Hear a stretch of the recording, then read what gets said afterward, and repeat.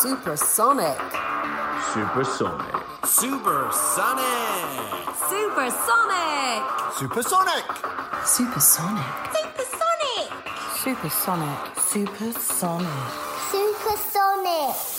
Welcome to Supersonic Hospitality Marketing with me, Mark McSee, where we meet the most interesting people in hospitality, marketing, business and beyond to hear tips, tricks and tales to help your brand boom. This podcast is sponsored by Vita Mojo, the all-in-one restaurant management platform helping operators grow ATV, reduce tech complexity and serve guests better. And now, here's a quick word from our sponsors. Vita Mojo is proud to be the headline sponsor of the Supersonic Marketing Podcast. Vita Mojo transforms chaos into confidence for hospitality operators worldwide, empowering brands to streamline order management and take control of their business. With its flexible end-to-end order management system, Vita Mojo gives you one central place to manage your menu across every channel, brand and location. But Vita Mojo is much more than an out-of-the-box software solution. The Vita Mojo team are with you every step of the way, providing the partnership you need, the technology you want and the experience your guests deserve, all in one place. Vita Mojo will help you adapt to whatever the world throws at your hospitality business. For more information, visit vitamojo.com/supersonic.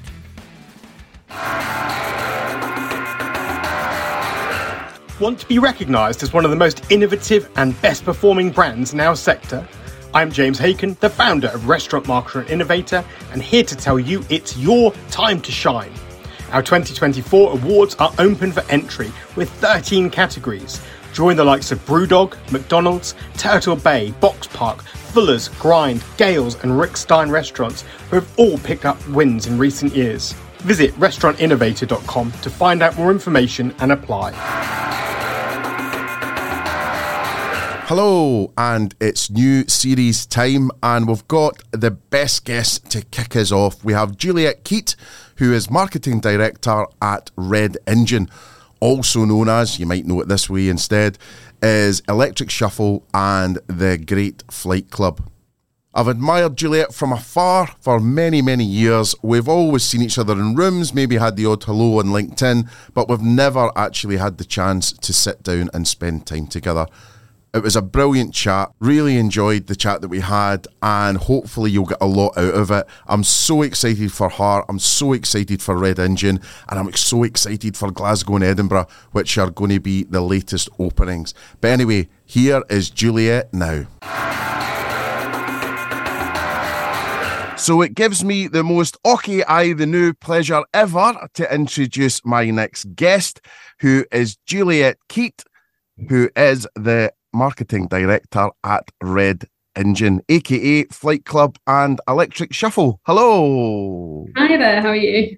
Aye, good. I'm all right. I was just saying to you off mic there about being away for 5 weeks, and now it's like summer holidays after school where I forget how to write and forget my name and forget what I do for a living and can't get up in the morning and all these types of things.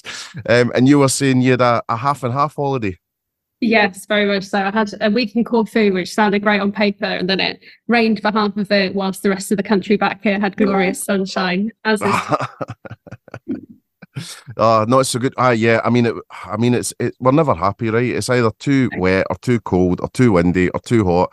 But if we could just have 23 degrees constantly, no wind, that would be great. Not great for hospitality, probably, but because I remember years ago when I worked at Yo Sushi, and we were always praying for light drizzle.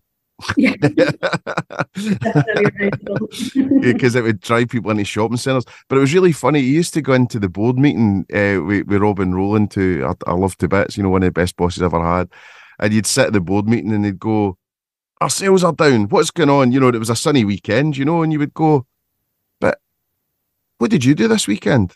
Oh, I had a lovely barbecue with my family and friends. Yeah, so did the rest of the UK.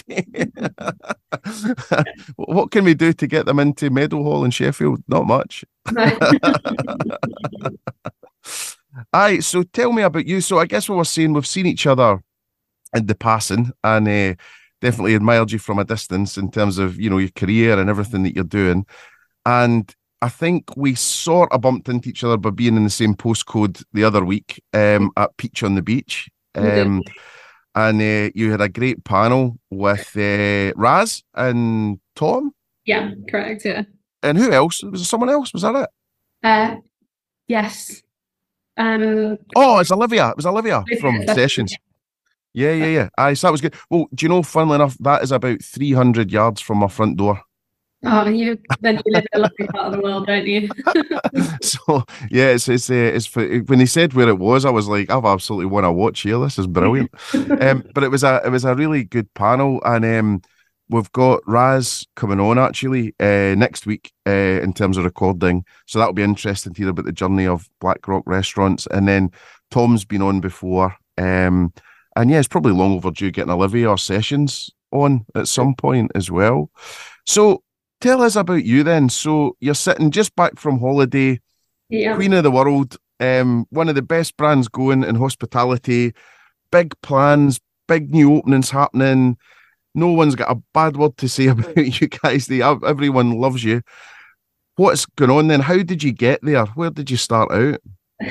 What's going on indeed? So I've been with the company at Red Engine for coming up to 8 years now, so pretty much since the beginning. But before that, I'm kind of a jack of all trades in terms of marketing. I hadn't worked in the hospitality industry until I joined Red Engine for my sins. So I'd always done marketing in kind of an events field, whether it's for a PR agency, or prior to that, I did a year out in New York for a placement, which was really fun. There was a lot to learn in New York there. And I'd studied international business before that, which was kind of the classic jack of all trades, master of none, in terms of try a bit of everything and then see. And when I came out of uni, I liked the idea of marketing, didn't know enough about it, probably should have paid more attention at said uni, and then got stuck into it. Worked with Fatsoma when they were super early, doing their ticketing for the marketing team, left them shortly after, and then tried various different marketing roles. I kind of learned a lot along the way about that, particularly around, I kept falling into doing events management within marketing. So at my old PR agency, I used to do things like our annual digital trends report. So compiling all the information about that, but then also the running of the event and coordinating all of that. And then also things like the annual company conference that was 200 people, 8 countries, bringing everyone together, team building, the party, the DJ, the booze, crucially, and then all of those pieces, as well as the more traditional arms of marketing. So that kind of gave me a bit of breadth. And then I went to a pub one night after work. I worked around the corner, strangely, from where Flight Club Shoreditch now is, but it wasn't yet open. With a friend from work, we'd had a long day. We'd earned a large glass of wine or more, walked into the pub. The pub was really busy. And my friend was like, oh, that's my friend Steve over there. There's space on the end of this table and there wasn't space anywhere else. So maybe we can just hop on the end of the table. And that's when I met Steve, our CEO and founder, Dustin, our COO. We got talking. They were very excitable about this new bar they were opening. I don't think I've ever seen 2 people more excited to talk about a chicken burger that they just tried on our menu that day. We fell into general conversation. Wine was ordered, more wine was ordered. They asked how my friend and I knew each other. I said I do the marketing for this PR agency. And then I suddenly started getting kind of Jeremy Paxman on what I do in marketing, what I think I'd do for this bar. And then that was kind of that. And I walked away from it. My mum happened to call me. And I said, I think I've just ended up having an interview. And she said, well, I thought you were at the pub. And I was like, yeah, it was for this darts bar. And she was like, well, what do you want to do with the darts bar? And then I went from there. Shoreditch opened a couple of weeks later. We had various chats. I kind of unofficially started working with the guys behind the scenes. And then from January the 1st, so literally 2.5 months after Shoreditch, our first site opened, I joined the team as marketing manager. We had a central team, I think, of about 3 at that point. Mm-hmm. 8 years later, we've now got 23 sites globally. And our central team at Red Engine is 114, I think. So it's been quite the journey. It's been amazing to see it go from very much scrappy startup, try everything once, throw everything against the wall and see what sticks, to then obviously much more established and polished now, but still with a lot more to learn. Yeah. So that's around the houses tour, I guess. Yeah. And then what about New York? I mean, what did you learn there, and what have you taken from that? So when I worked out there, it was just for a year. It was actually for the Press and Public Affairs Department for the Foreign Office, which is a completely different sector. But with that, we did a lot of events every week. So it was hosting in the politicians who would fly in for various corporate events. So making sure that we were effectively communicating in that. And with that job, there was a lot of red ticker tape, because shockingly with government, you need about 14 different people to sign something off before you post on social media, which was Facebook at the time, or doing a blog on the website required lawyers and goodness knows who else in that. But I think New York as a city teaches you quite a lot, because it's a cliche, but it's very relentless and fast paced. And if you get involved with it and get stuck in, it's amazing. I think you can learn a lot about yourself from it. So moving out there, I did it as part of this scheme called Mountbatten. So 120 of you go out, but you don't know anyone. And then you get put into a flat and you get put into a job that you've obviously got to apply for. So it's kind of pushing yourself quite to the extreme to go, right, I've never lived in this city before. Like, I've liked it when I've visited. Some people that hadn't been before, but then going, right, how do I make the most of this year? Whether it's working professionally as an opportunity, but then also how many times do you get the opportunity to live somewhere like New York or to be in the States, and learning about that as well. Like the different cultures within the US is super interesting. I also did a placement year at uni working in North Carolina. And North Carolina and New York, two very different places on Yeah. One feels very much more like a culture shock from the UK than New York. New York's a bit more familiar, but that was a really good grounding year to then come back and then get stuck into marketing and being like, right, I've sampled a little bit of this. Now, where do I want to take it next? So yeah, it was an incredible year for that. Quite a long time now though. And did you see anything different in terms of hospitality and what hospitality should be from both North Carolina and New York? Yeah, so North Carolina is very much Southern hospitality, all the stereotypes. I mean, this was nearly 18 years ago. I've just aged myself. When I was in North Carolina, and that was Southern hospitality. Everything was fried, for better or worse. But the warmth and the welcoming and I'd say the familiarity that you get with Southern hospitality is something to really learn from. It's that warmth and welcoming, and kind of laid back nature that's really lovely. Like it feels quite like a cuddle. And New York, I think, is exceptional because certainly was the case when I lived there, and I think it is still the case. It seems to lead the world in terms of a lot of hospitality and culinary trends. So certainly at that point, what was going on in New York then tracked in London like 3 years later. So my friend had done it previously, and she came back from New York, and this was 15 years ago, and no longer. And she said, I really want to set up a street food truck. The street food was not a thing in England at the time, but it was really everywhere in New York. So we spent the whole summer, kind of early 20s, going, yeah, I'm definitely going to do this. And then for whatever reason, we didn't see it through. 2 years later, street food starts popping up across London and across the UK. And I think New York is great for that, for really seeing the different things that are popping up. So like Korean barbecue was really big when I was there, and that's kind of come over. So it's a good way to kind of go and explore new cuisines and to see what's kind of coming down the chute. And it's very true in New York that there's something to try for everyone, in the same way that there is with London. But I think there's a lot to get stuck into and a lot to learn from there, and a lot to learn from good customer service, but efficient customer service at the same time. New York's very fast paced, but it's, you know, when you sit at the bar, you get the full attention of the person serving you. And I really like that about New York.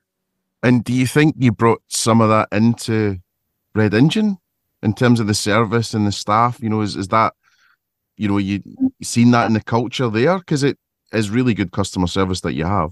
Yeah, it's fantastic customer service. I wouldn't be as bold to say that I have any kind of lead in terms of that operation. We've got an incredible ops team here that are so good at what they do and are so passionate about what they do. What I would say is that we really put our teams are at the forefront of everything. Like, we can design the best what we think are the best looking venues and have peerless technology, and all of these features. But if the team aren't there to deliver it and to really live our values as a brand and be passionate about what they're doing, then the rest the rest kind of falls apart. It doesn't matter in the same way. So having the team at the centre of that is something that's incredibly important to us, as for both brands, and continues to be so as we go on a global scale. We want you to have the same experience in Birmingham as you do in Chicago, as you do in Austin, as you do in Perth. And that comes down to, whilst it's all the pieces of the jigsaw that you recognise as being in a flight club or electric shuffle, you're not getting that service every time. You're not going to come back to us. And that's something that we're very cognizant of. So for anyone that doesn't know, what is Flight Club and Electric Shuffle, and also a little bit on Red Engine and why the master brand as well, the parent brand? So Red Engine, we're the central team behind Flight Club and Electric Shuffle. So we're the kind of parent company, as it were. We are set up by a group of friends that like to bring groups of friends together. So with Flight Club and Electric Shuffle, we transform traditional pastimes. With Flight Club, it's dance, and Electric Shuffle, it's shuffleboard, which is slightly less the name. And then we house it all in a bar that should be a great time for you, regardless of whether you're playing a game with us or not. So with our games, you can have between up to 12 people playing at once at Flight Club and 16 at Electric Shuffle.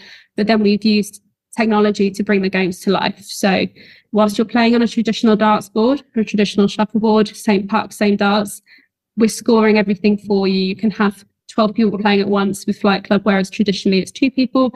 You don't have to worry about the mental arithmetic, which I was grateful for. You don't have to check out on a double or triple. In fact, it doesn't matter whether you've played before in your life. You should be coming to have a good time, and that's what our goal is to deliver. And we've worked on a lot of technology to bring all of that to life. So it's not just about you playing as one group together. We can also do tournaments and events. So you can have up to 350 people connected in a tournament. So you can see your team's winning above everyone else, or are you bottom, like penultimate in the leaderboard. So from that team building element as well, it's a great way to bring groups together, to have a good time. It's just to bring a bit of joy to everyone. Yeah, I mean, it's definitely got that feel about it. And you know, I've been lucky enough to go a few times. I haven't done Electric Shuffle actually, but Flight Club, you know, quite a few times. And there's no better feeling than when you win a game and that slow-mo plays, you know, on the screen. And I was just completely blown away by that. And also just the quickness of service, the attention.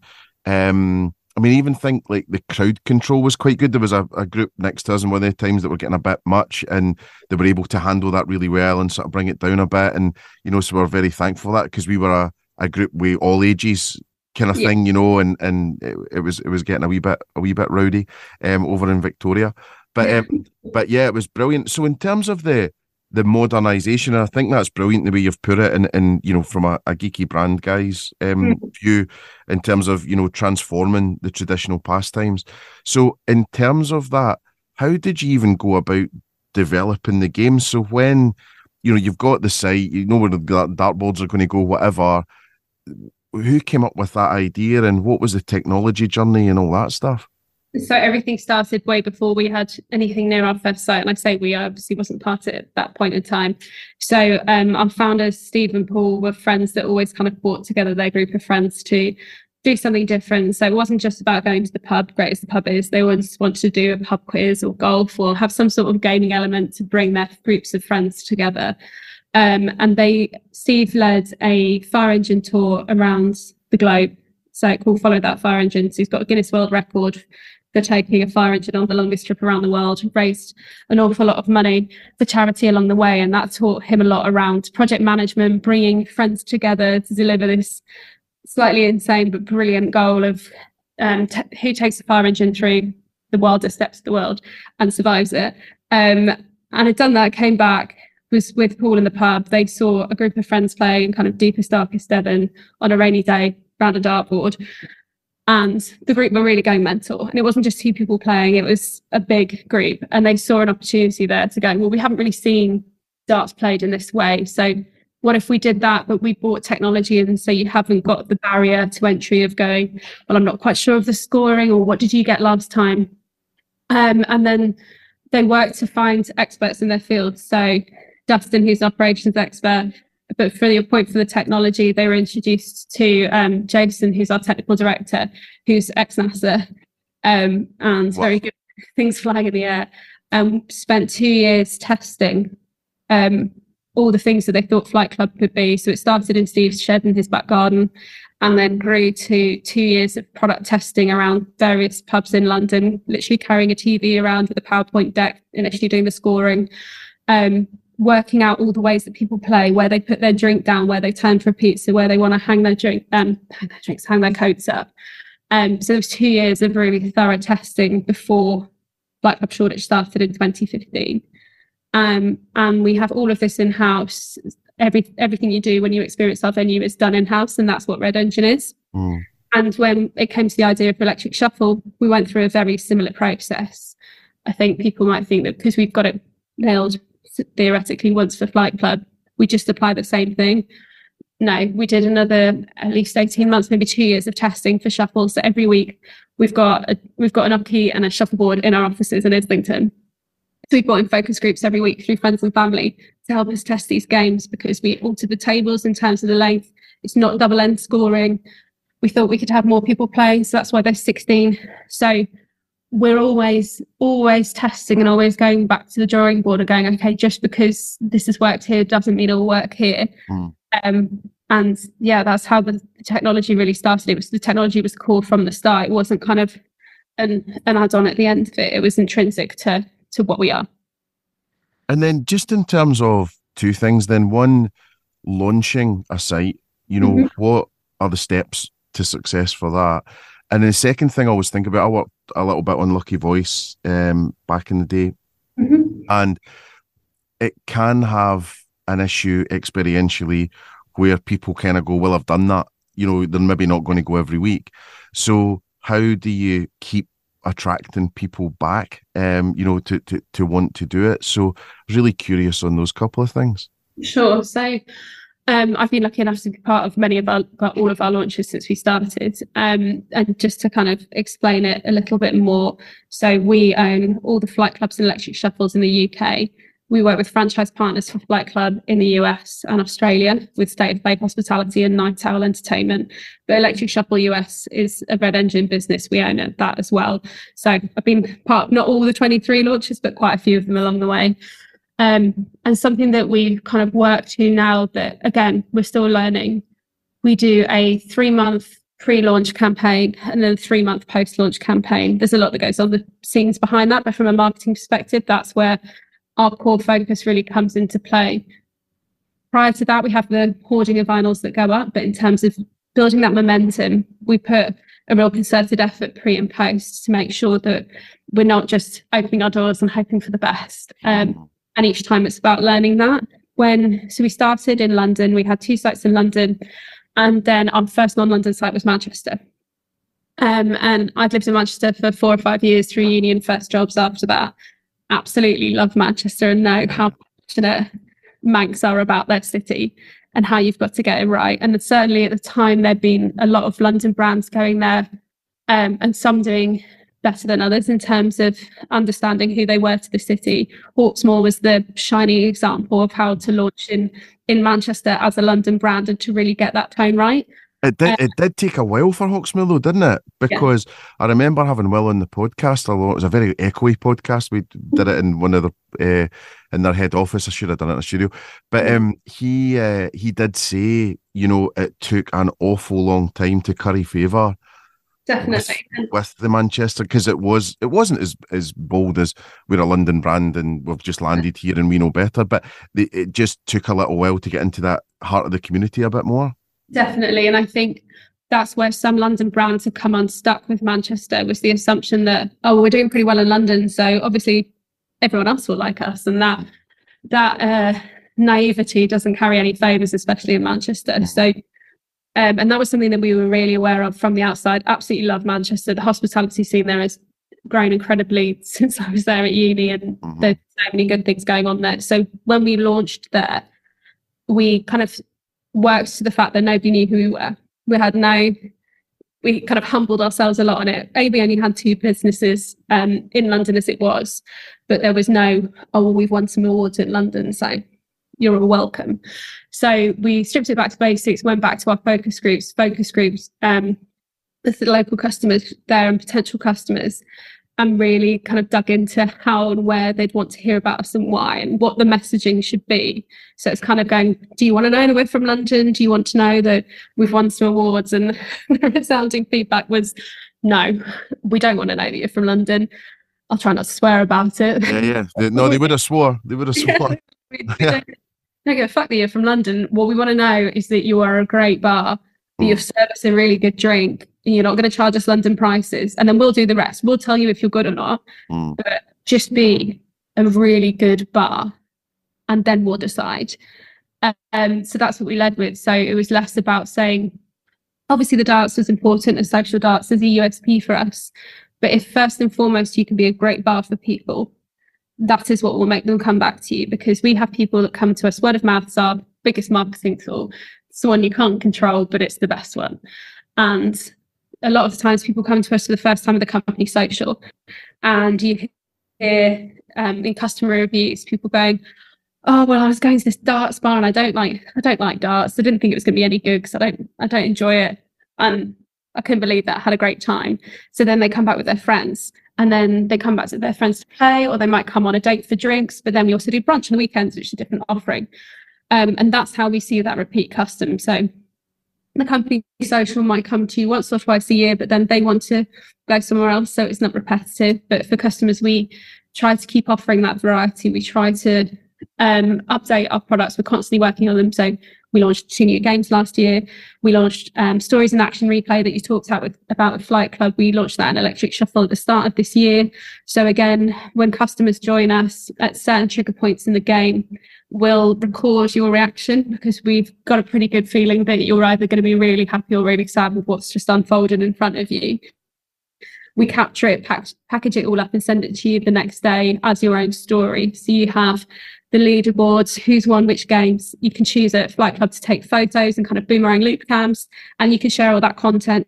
So that becomes a marketing tool for us as well, because what we love about our venues is people are rarely on their phones, because they're having a good time, and that's how it should be. Nothing kills me more than seeing 2 people out for dinner both on their phones.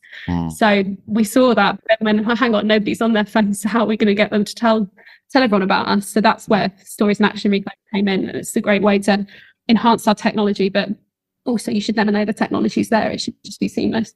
I really like that, and the fact that, there's a few pubs out there that will remain nameless, and they go, oh, mobile phones are banned, or, pretend that it's 1984 and, there's no and it's like, don't tell me whether to use my phone or not. I'll be the judge of that. But I think that's amazing. The mark of such a good time that people aren't on their phones is quite compelling as a KPI. And also, you're talking about the couple out and with their phones.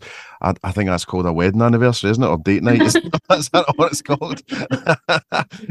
But no, I think that's fantastic. In terms of that, just when you're launching and when you're doing your day-to-day marketing, and also I love what you're saying about 3-month pre and then 3-month post, and it's something people always forget as well, because they might do the 1, 2, 3 month run up or more, and then you open the doors and then they go, oh, we'll just coast now.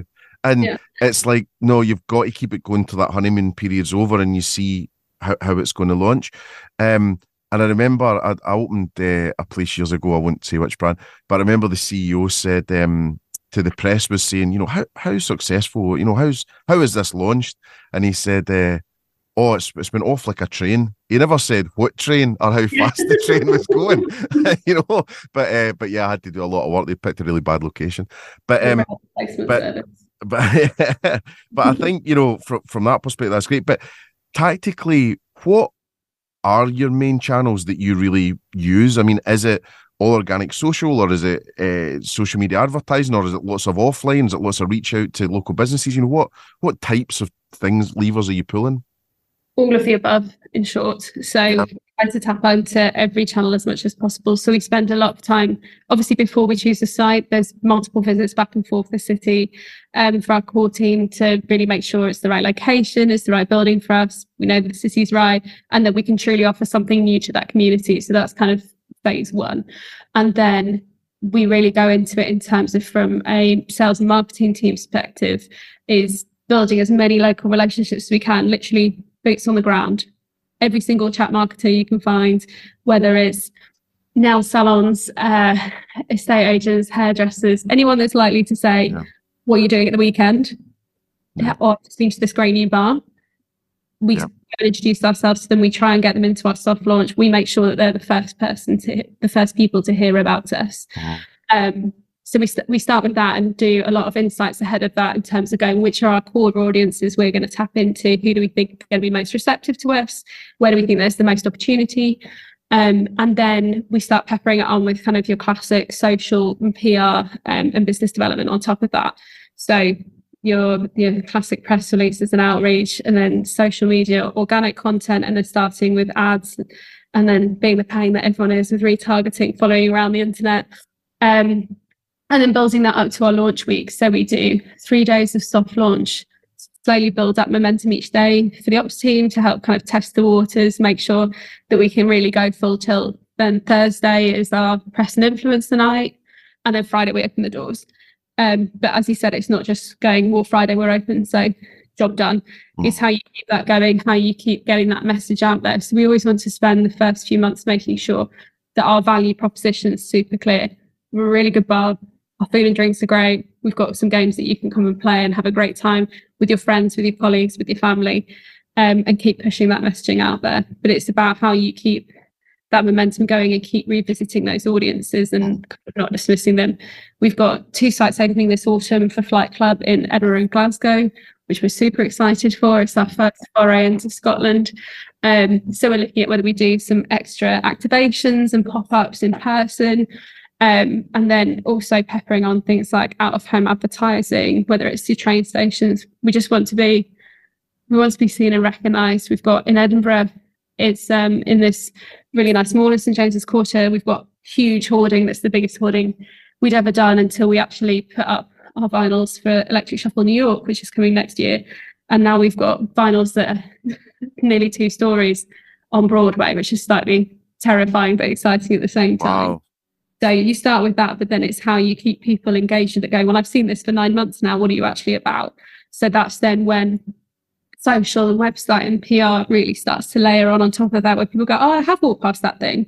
Now I know a little bit more about that. And it's how you kind of keep that thread going, then bring press and influencers and all your local contacts you've built to the initial week. So they become your word of mouth and your brand advocates, hopefully from day one.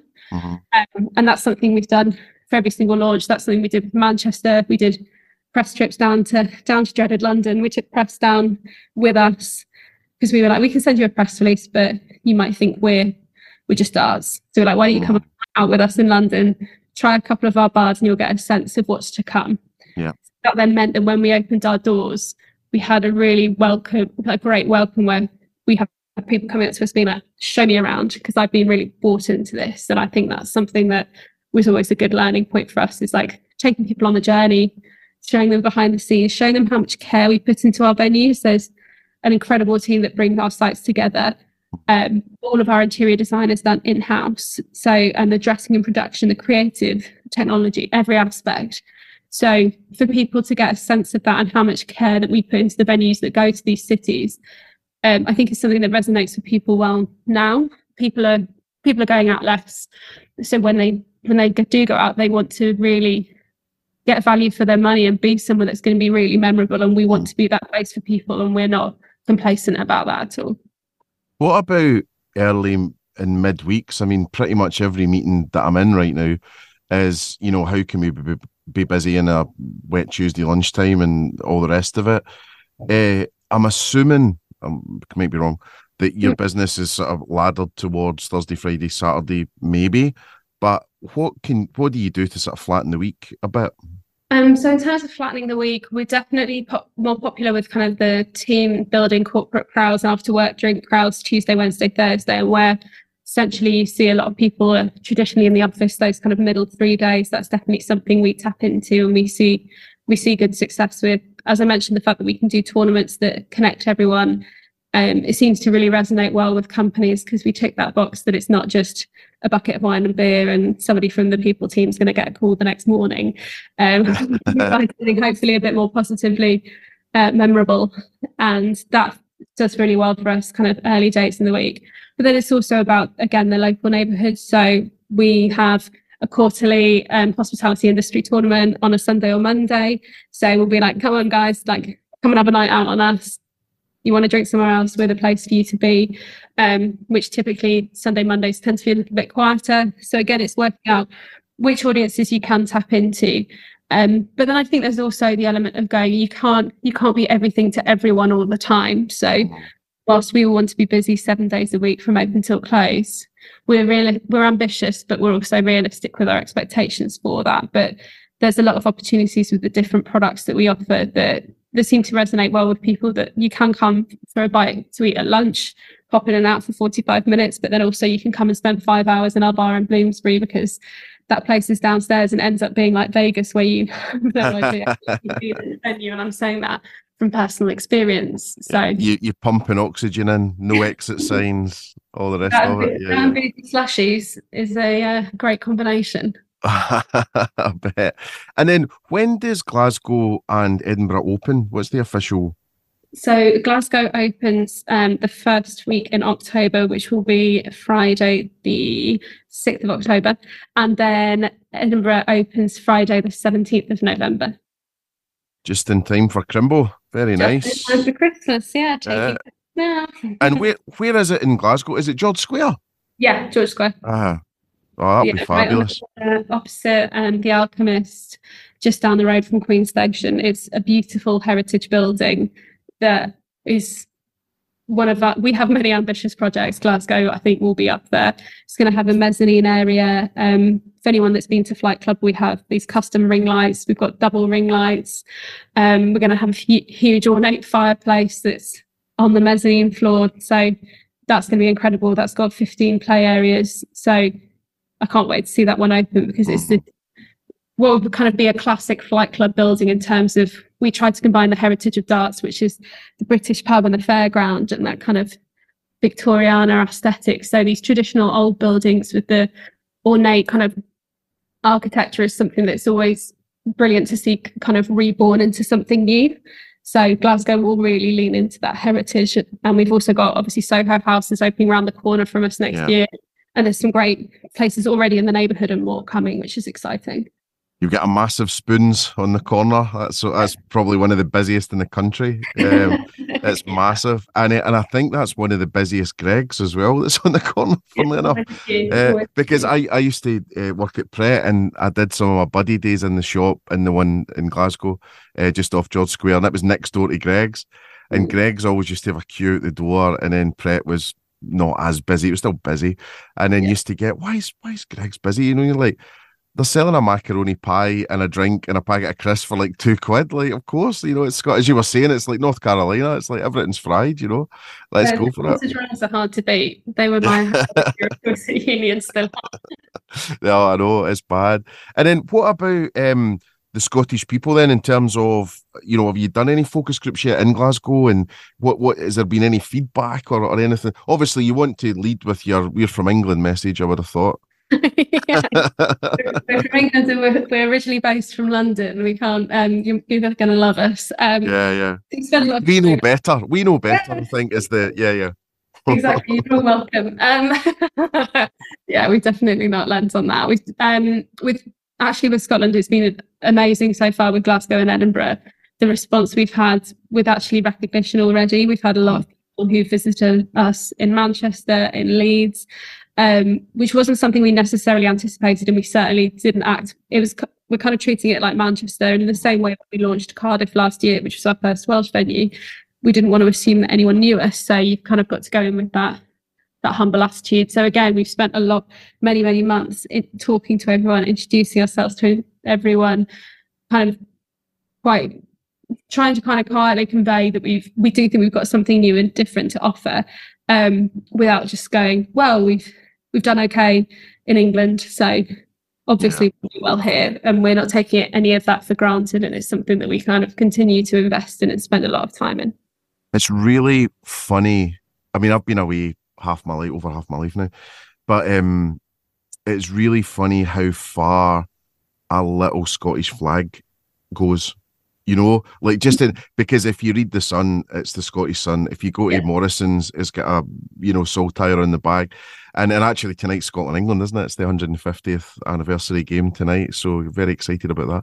But exactly. With each venue as well, we try to incorporate local kind of trends and nods to the neighbourhood. So whether that's a custom mural with local landmarks, whether it's a cocktail special with a nod to that, working with local kind of distilleries and other brands is something that's really important to us. So whenever you go into our venue, you should know you're in one of our venues, but we don't do cookie cutter, no two look alike.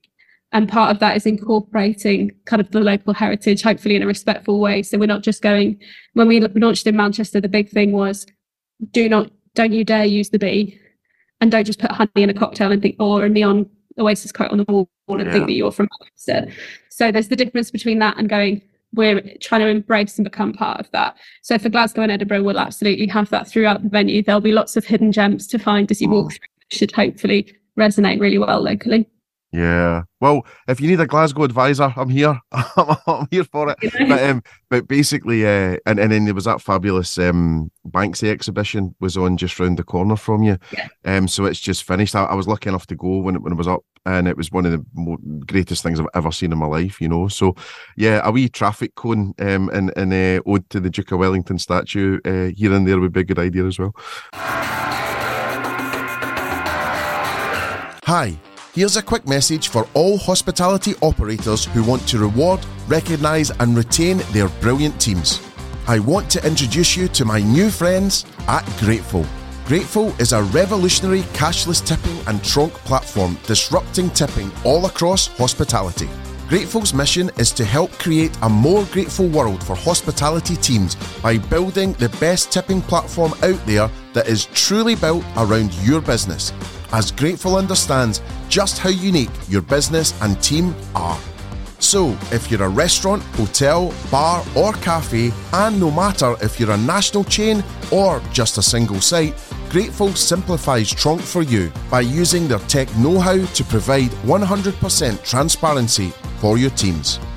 Grateful streamlines your operational overheads through API integrations into your EPOS, Rota, payroll, and more that takes the headache of handling tipping away for you and your teams. Grateful are a fast-growing, ambitious team that are fanatical about customer service and are always striving to do the right thing for you. With the new legislation just around the corner, it would be worth chatting to Mason and the team at Grateful to see how you can modernise your tipping for a happier team and a happier business. To find out more, please visit grateful.com. That's grtfl.com. That's grtfl.com now.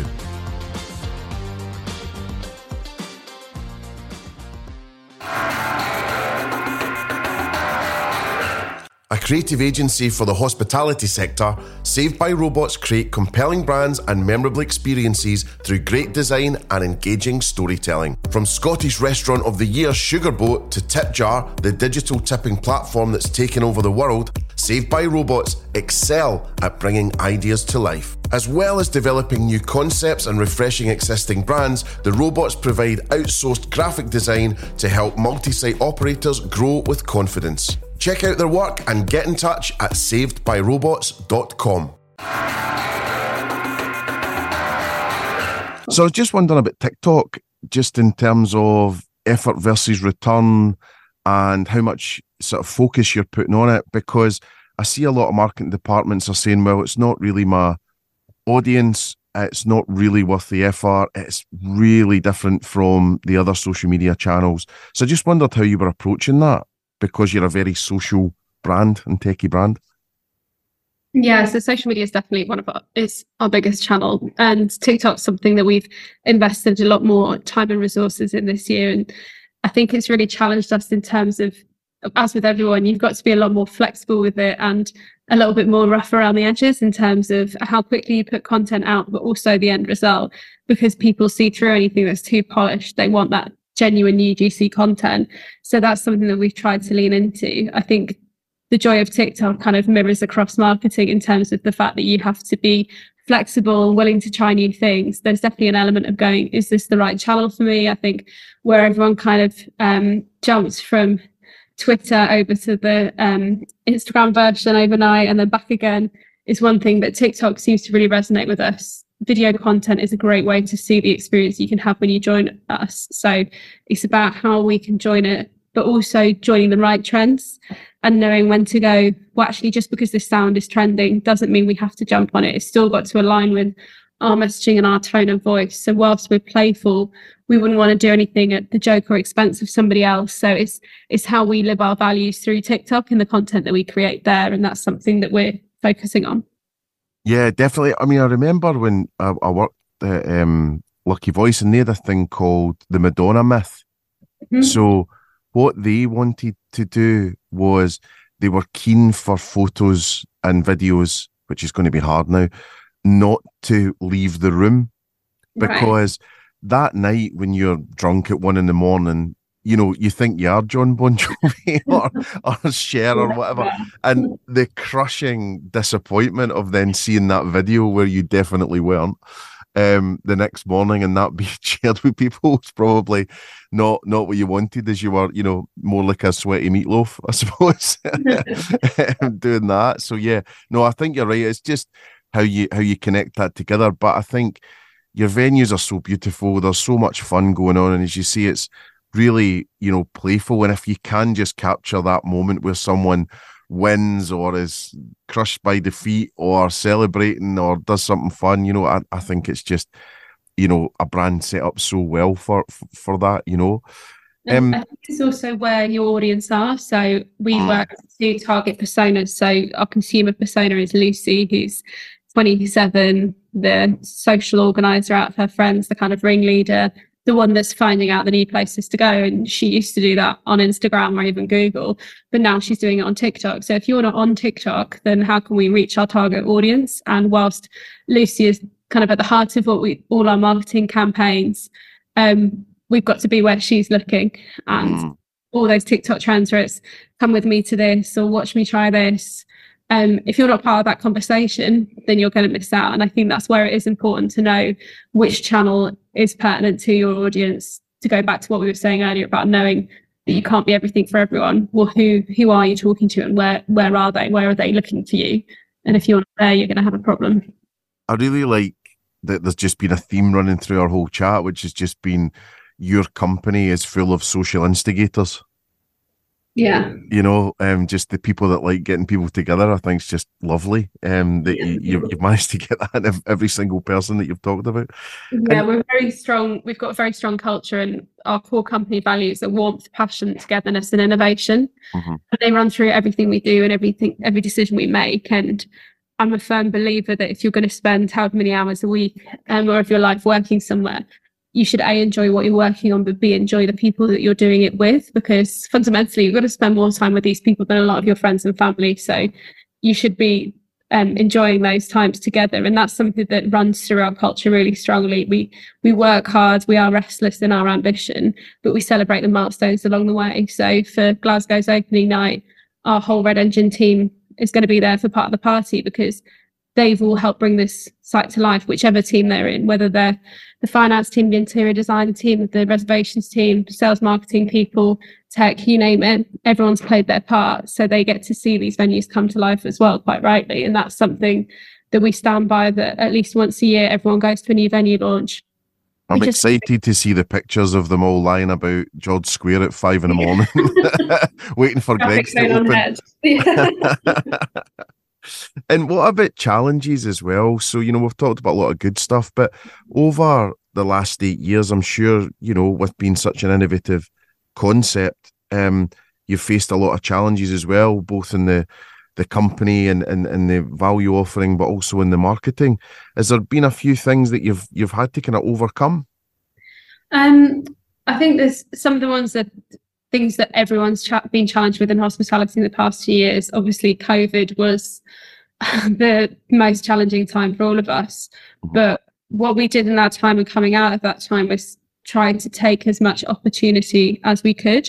So we used the time in lockdown where we were able to really invest in our infrastructure, in the sites that we had coming, so that when we reopened, we didn't just reopen our existing sites, we opened 3 new sites in a 2-month period, which was a fairly ambitious play when everyone was coming out of COVID, not entirely sure what this whole new world looked like.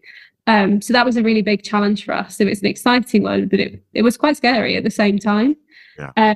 So I think that's something that has been obviously a landmark, for better or worse, for many of us. And then also it's just how competitive socializing has grown. When we first started in the industry, there was a handful of players, and now you can do every game and interactivity that you can imagine under the sun.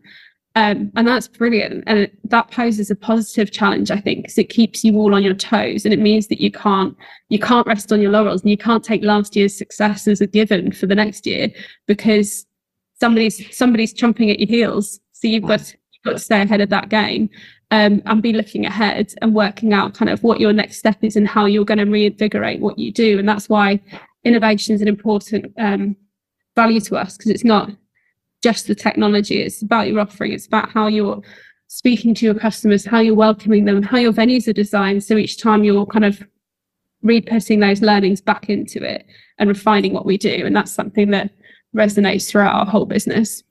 I mean, what is left to do? You know, when you think, because I think about it quite a lot. I think there's Sixes, the cricket thing is opened where we were for the Peach on the Beach thing. Yeah. And I'm starting to think, because there's always a balance of danger, you know, fast flying objects versus.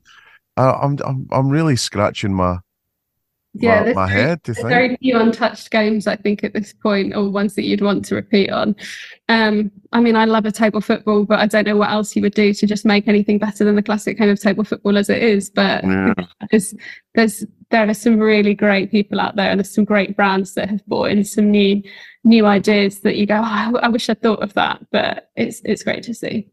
What does it mean for traditional operators then? Because, you know, you're offering something that, you know, really is that feel-good experience. So if you are, you know, a middle market sort of, you know, normal restaurant, and, you know, your food's okay and you're kind of convenient, and, you know, does it mean that those people are going to have to up their game in terms of experience? Will they just die? You know, what do you think on that score? I think not everything has to be an experience in terms of what competitive socializing is. I think there are so many rooms for opportunity, and there will always be the great classic British pub that everyone's got there when they go to, whether it's where they grew up and it's got that countryside fire, or whether it's their local around the corner. And I think that familiarity is something that always resonates with people, and that comfort factor. I think what comes into it is knowing who you are and what you're really good at. And that goes back to what we were saying about, you can't be everything for everyone, but if you know what you are to someone, then how do you tap into that and build on that?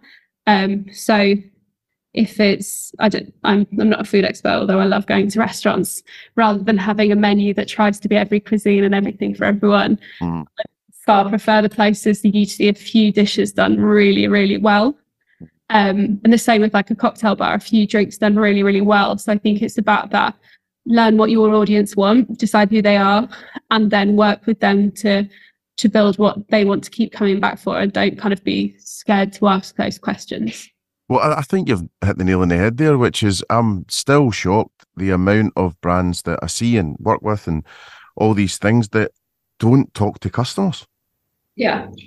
They just, you know, they don't reach out. They, you know, I don't know what the reticence is. I don't know if it's all they'll kind of get it wrong, or it's stuff they don't want to hear, but, you know, really thinking about, you know, marketing in general, you're kind of going, well, is stage one not the whole market orientation piece?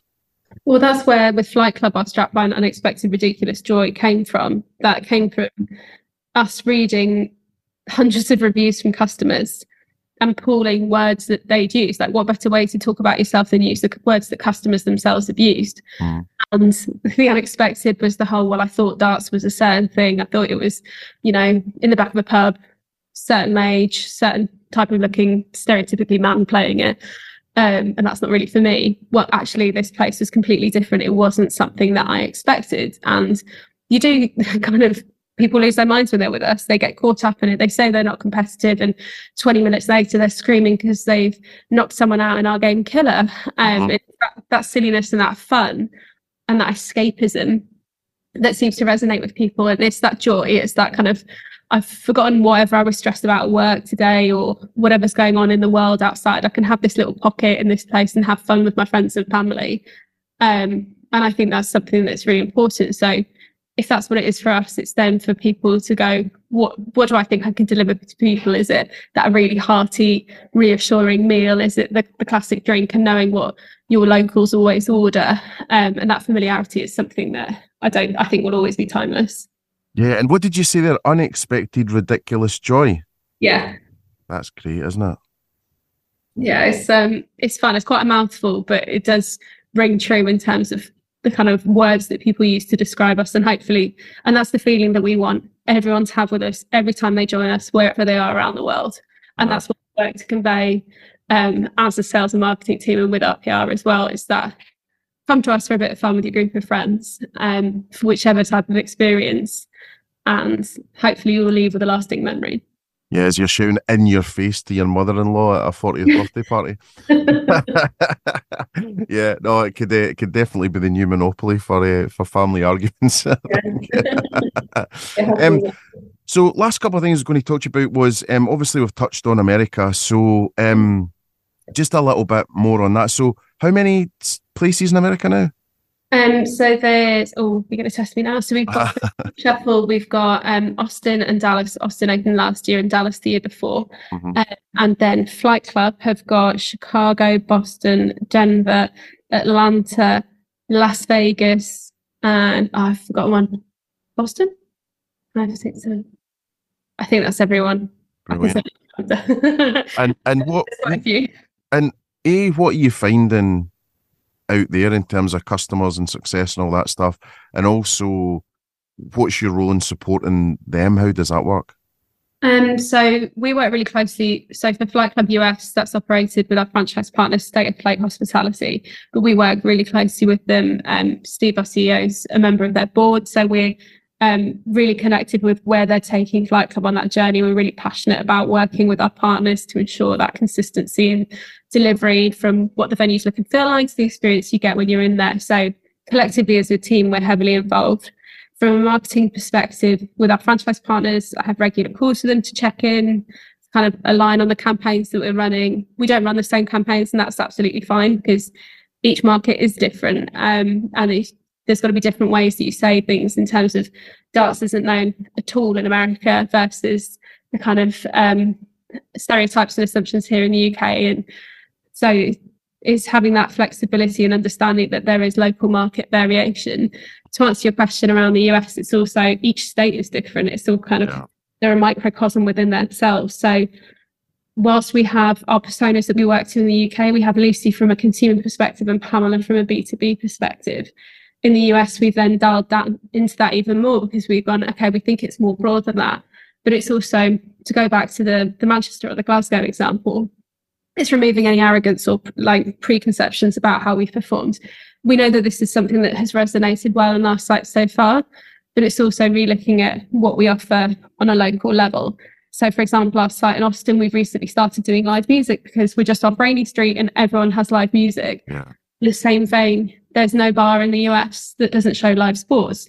We're not a live sports venue in any other country, but there's also the understanding that in order to resonate and be a really good bar in the US, you have to show the sports, whether you're a 5-star hotel bar in New York or wherever, a smaller place down in Texas, people go out for sports. So you need to have that in some capacity. So then we've then gone, okay, how can we incorporate this without it being the defining feature, but it resonating well that people go, it's that first and foremost, be a great bar and how you can offer that to that local market. Because I seem to remember Wagamama years ago, did they not have, they had to put tellies in and they were not happy with it, I don't think. Yeah. And also, I'm sure they had to give knives and forks. Maybe, yeah. And people didn't like the benches either. So apart from that, the concept worked really well.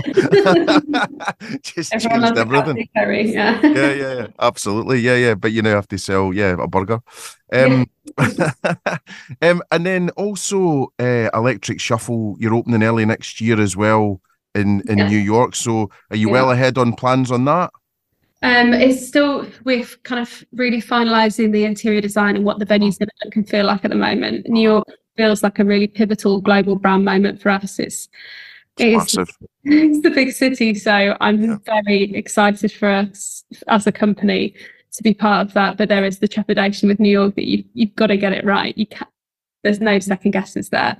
So we're putting all of that into all of our planning, doing as much research as we can. So we're quite aware of the kind of public momentum starting on that, but it's part of our daily discussions and something that we can't wait to bring to life, really. Brilliant. And also, just for anyone, who hasn't done it before, like shuffleboard, kind of, you see it and you go, oh, okay. And when you play it, it's so addictive, like once you're in it, And I was up with Arc Inspirations. I used to do quite a lot of work with those guys, and they'd shuffleboard, and we're just having a team lunch and chatting away and whatever. He says, "Oh, do you want a game of this?" And I was like, "Oh no, you're all right." And then went and did it, and oh my god, couldn't get me off it. Couldn't get me back to the office to actually do any work. I thought it was just the best thing in the world, Yeah, and it's one of those things where, okay, there is some element of skill, but there is also a lot of luck in these things, and I find that 3 cocktails is the optimum for your luck.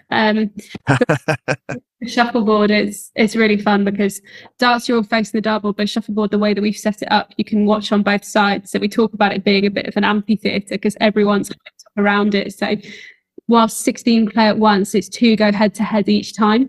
So you've got potentially 14 pairs of eyes on you to see if you can land your puck in the area that you're supposed to for whichever of our games that you're playing. So it's not just the highest score wins, it could be how close your pucks go to each other, how much you can dominate the whole table and take up as many hexagons as possible.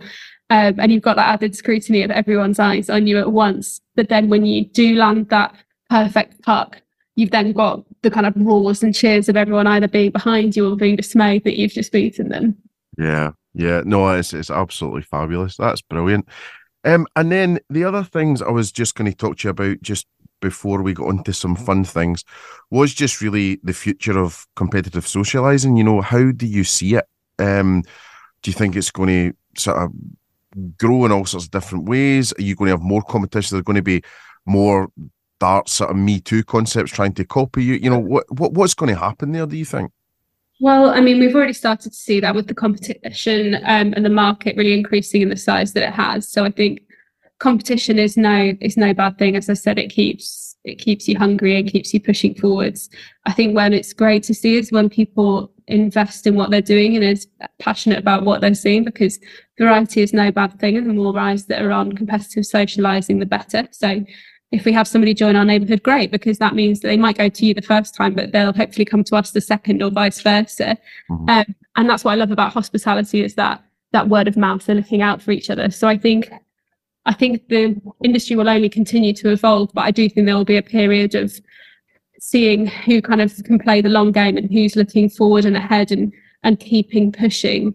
And I mean, that's true for all hospitality. So it's how we can all kind of be the place that people want to come out to, even if they are coming out less at the moment. You've got to be front of mind for that. So it's what you can do so that the next time they join you, you've got something a little bit different, or something to offer where they go, oh, I didn't remember that cocktail last time, or I don't remember that game, or whatever that is that relates to what you're offering. I think that's something that's really important. And I think there's a lot of potential globally for competitive socializing.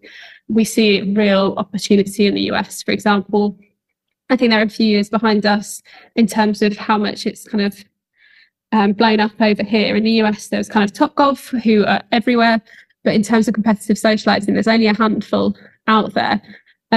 So that's something that we're excited to be a part of from the kind of early stages of the industry. Again, it feels like the UK 2.0 in that sense. But also you've got Australia as well. We've got Fremantle and Perth. We've got sites coming that hopefully we're going to be able to announce opening dates in the coming months for Sydney and Melbourne. And there's loads of other untapped potential too. So I think it's going, what can we focus on together, and who can we work with? If we don't think we can do it locally, who can we partner with that can help us deliver that same quality. So wherever you are in the world, you resonate with being in one of our brands or one of our venues. Yeah, definitely. And then I was thinking a couple of other things. One, who did your Red Engine logo? So that was part of our creative team led by David Ramsbottom. So everything we do is in-house, all elements of our team. So that was worked up through various workshops with them. It's one of the nicest logos I've ever seen in my life.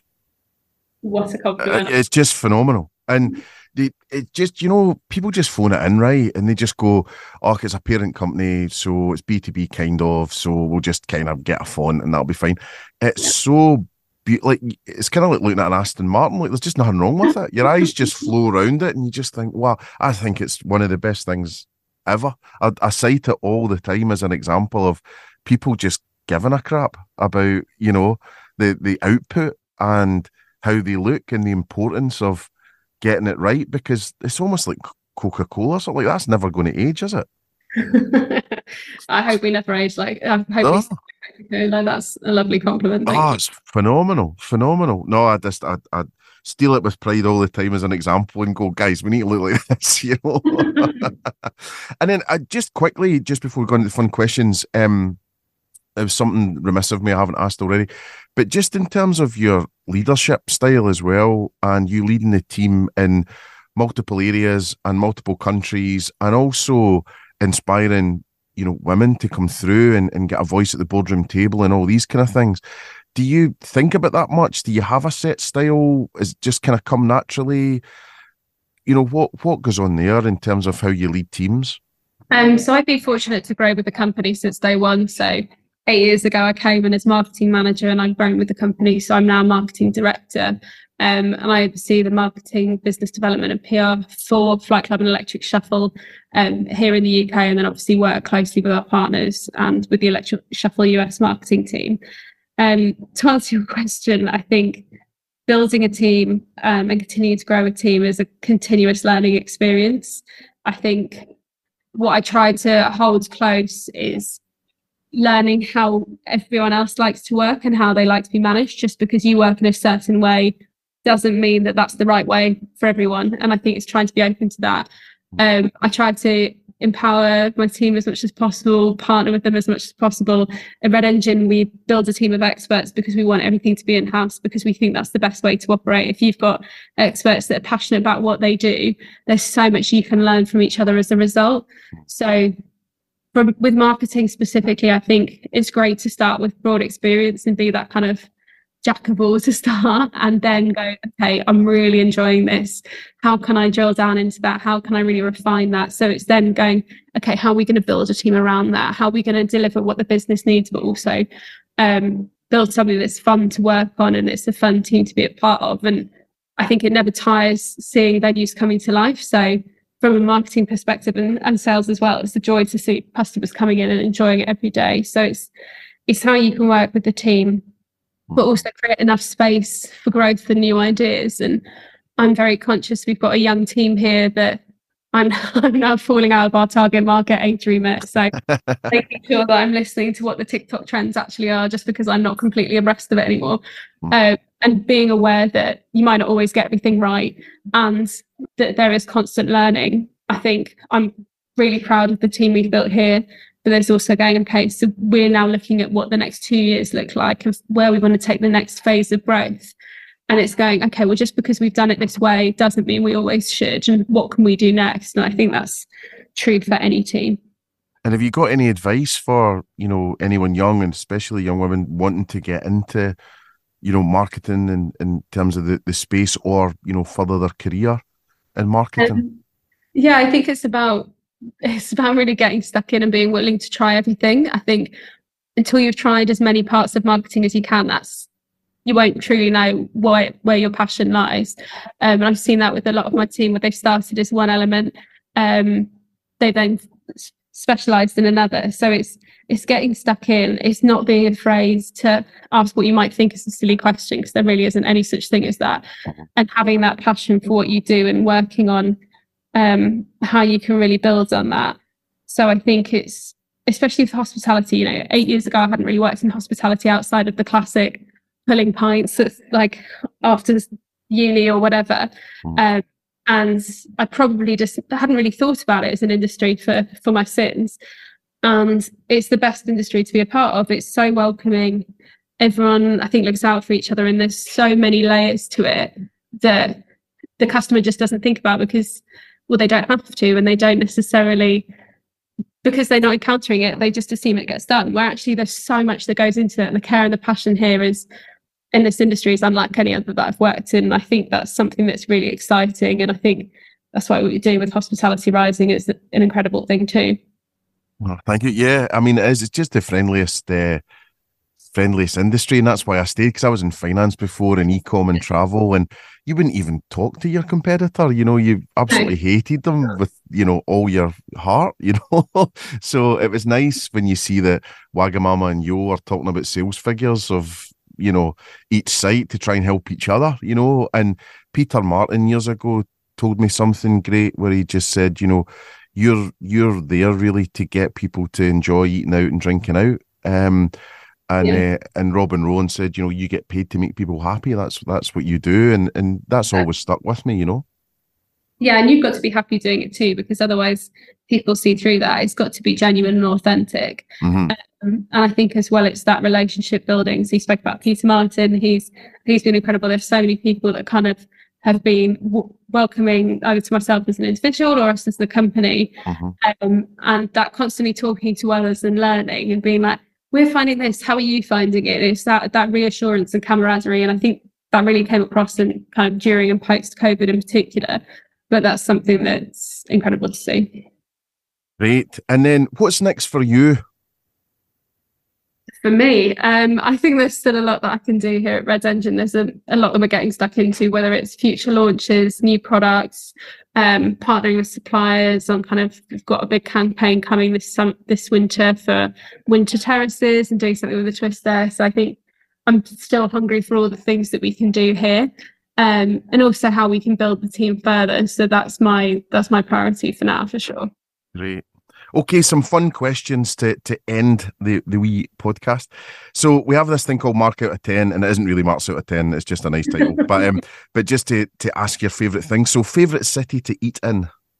New York for me. I think the trends that you see there, and the fact that you can try anything at any time of day or night is something that I love. There's a lot of fun to be had there. Yes. You got a favourite hotel? I would say the Lizio Hotel, which is in Montenegro, where I went last summer with some friends. It was stunning, a little bit bougie, but great service. The cocktails were great. Every part of it was really considered and thought of. And I've got really good memories of that week there. Nice. I love a bit of bougie. Very good. You got a favourite coffee shop? So controversially, I don't drink coffee, but I do when it's in an espresso martini, which makes sense. But I'd say the espresso martinis, if that passes the test, Kudu or Kudu Grill are excellent. But otherwise, I'm a bit of a coffee failure, I'm afraid. Right. Are you at a tea shop, or is there somewhere you hang out that's not the pub? Embarrassingly, not probably. Not really? I'm either walking a dog or in a pub, probably. Greg's for a sausage roll. And then, well, I guess we've covered favourite bar and drink. You got a favourite restaurant and what you'd eat there? It's so hard to narrow it down. I've got three at the minute. I really enjoyed Brat, Smoking Goat and Noble Rot. I think they're consistently excellent. I think Smoking Goat's fried egg rice noodles might be the hangover cure to end all hangovers. So Noble Rot, I love the atmosphere there. The food's excellent. Yeah, I've never done Noble Rot. It's so ashamed that I've never done it. But the other two, Brat, I went with Ark and with the best day, and Smoking Goat. I think when Buzzworks were down visiting from Scotland, we went there. So yeah, both fantastic. Yeah, so that's a great triptych greatest hits you've got there. Brilliant. Nice. All righty. Well, listen, I'll love you and leave you. Thank you so much for coming on. It's such a pleasure to finally properly chat, and I'll definitely take you up on that drink sometime when I'm up in London, and or if you're down in Brighton, and we'll have a proper catch up. But this has been fascinating to just sort of see inside the world of Red Engine, because, as I say, and you've got to hopefully take it as a compliment. You're really well thought of in hospitality, and we're really proud, to have you as one of our standout brands. So thank you so much for all that you do. Oh, thank you very much. Great. All right. Speak soon. Thanks. Take care. Yes. So there we go, a fantastic chat with Juliette KEYTE, who's the marketing director of Red Engine. And I'm sure, like me, you want to wish her and the team at Red Engine all the best for the new openings and also global domination. This podcast is sponsored by Vita Mojo, the all-in-one restaurant management platform helping operators grow ATV, reduce tech complexity, and serve guests better. Just visit vitamojo.com/supersonic and get in touch with the team right away. That's vitamojo.com/supersonic. So this is me, Mark McC, signing off for another podcast, and I'm really looking forward to the next time we're together. Next time, we'll hear from many, many more interesting people with top tips, tricks, and tales that will make your brand boom.